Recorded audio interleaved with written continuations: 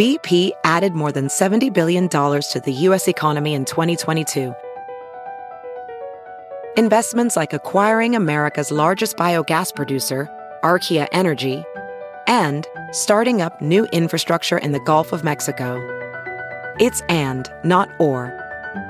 See what doing both means for energy nationwide at bp.com/investing in America.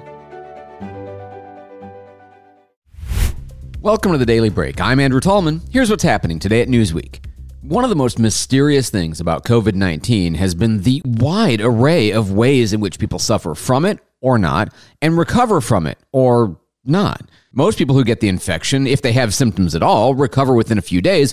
Some people take a week, 2 weeks, 4 weeks, 12 weeks, or, well, they're still ill even 6 months to a year or more later. And this is where we have the distinction between COVID and long COVID, or post-COVID, as some doctors call it. About 10 to 20% of individuals suffering from COVID experience mid and long-term effects even after they recover from the initial illness. These symptoms include fatigue, headache, shortness of breath, but also, most concerningly, cognitive dysfunction and loss of mental focus. Enter the University of Veterinary Medicine in Hanover, where they have now done a study for the very first time showing that dogs are capable not just of detecting whether people have COVID itself or infectious, but whether they have long COVID, something that so far has been very difficult to identify diagnostically.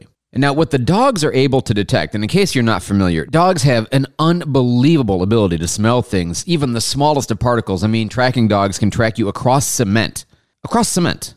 Just to think about that for a second. But of course, dogs have been employed to sniff all kinds of things, from bomb-making material to trace amounts of illicit drugs, and of course, more recently, for various medical conditions, including COVID-19.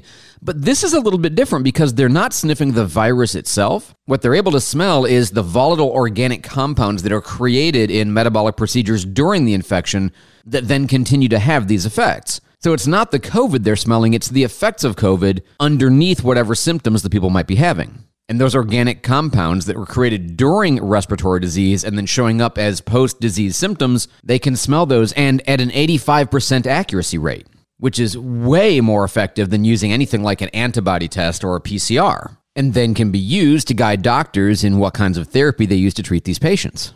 So while you might think that dogs are some kind of therapeutic device, petting them makes you feel better, their medical uses are proving to be far greater than anybody imagined. Have you heard you can listen to your favorite news podcasts ad-free? Good news! With Amazon Music, you have access to the largest catalog of ad-free top podcasts included with your Prime membership. To start listening, download the Amazon Music app for free or go to amazon.com/ad-free news podcasts. That's amazon.com/ad-free news podcasts to catch up on the latest episodes without the ads.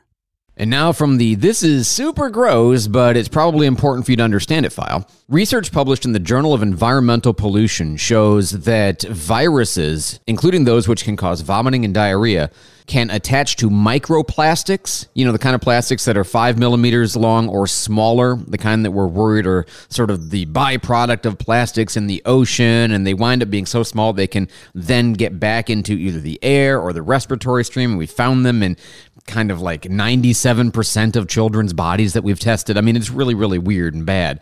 Because when plastic goes into the ocean, the churning effect of the water grinds it up into smaller bits and pieces. If you've ever seen like the glass beaches out west, that same kind of concept, only far, far smaller and therefore a lot more concerning. What they found is that the microplastics aren't only bad because they're microplastics, but they're bad because they can serve as unique carrier hosts for viruses that can be dangerous to humans. Basically, if a virus gets into the water, it doesn't live very long. It doesn't survive very long. But if it can get into the microplastics, then it's protected from the environment and it's able to survive as much as 3 days long or even longer by kind of hiding out in the nooks and crannies, so to speak. And by binding to the microplastic surface, the virus particles are protected against things like ultraviolet light that would normally kill them off, especially if there's a large clump or concentration of microplastics present.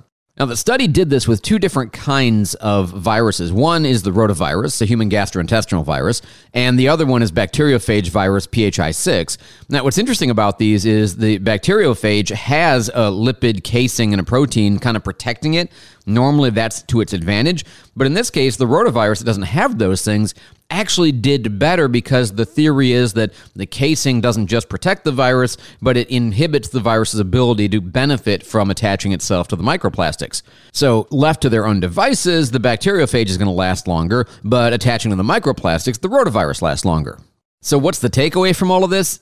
I don't know, man, but the more we learn about how these microplastics interact with the natural environment and here with human pathogens, we're not really discovering ways they make the world a better place. Let's just put it that way. And finally, from the stuff you had no idea you absolutely needed, but it turns out you actually did file, I take you to a women's soccer match, particularly the Chilean women's national soccer team playing South American rivals Venezuela at Estadio La Granja Curicó. I know my Spanish is terrible, but you can live with it. Now, this is kind of a friendly match, a warm-up for the Copa America Femenina. Obviously, they still wanted to win, but it wasn't exactly the most thrilling match of all history. The Chilean team got one shot on goal the whole game. Venezuela winds up winning the match 1-0 thanks to a Mariana Speckmeyer goal 8 minutes from the end of time. So, 82 minutes of nothing. Nobody cares about any of that. The thing they care about is what happened at the 37th minute, when, for reasons that we're still not entirely sure about, a spectator managed to make his way onto the field. Now, spectators go onto the field for all kinds of reasons. Typically what? Alcohol. Alcohol are main reasons. Also to protest or make some political point. Peer pressure is often involved, especially with alcohol. And sometimes, of course, they're without clothing. Well, in this case, the spectator was absolutely without clothing because it was a black lab mix. And the dog went on the field that nobody knows where it came from, but managed to get right up into the goalkeeper's box, lay down and do what dogs do, ask for a pet.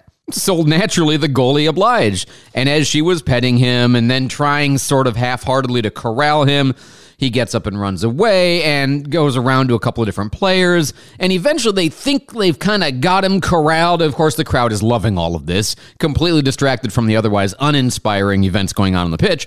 But at one point, they think they've got him, and then he breaks free and runs right across the center of the field, which is by far the best moment of the video. You can watch the video at Newsweek, by the way. La imagen tierna de esta jornada. Sí,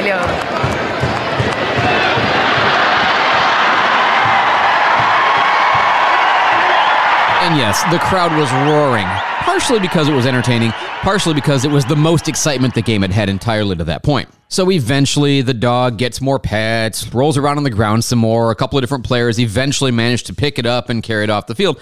And to this day, we still don't know. Was it a political protest? Was the dog drinking too much alcohol? Was there a little bit of canine peer pressure involved? Again, the one thing we know for sure is the dog was completely naked, which is kind of expected in these scenarios. And I will say for my part, since I'm not much of a soccer fan, I found this about the most entertaining soccer I've ever watched.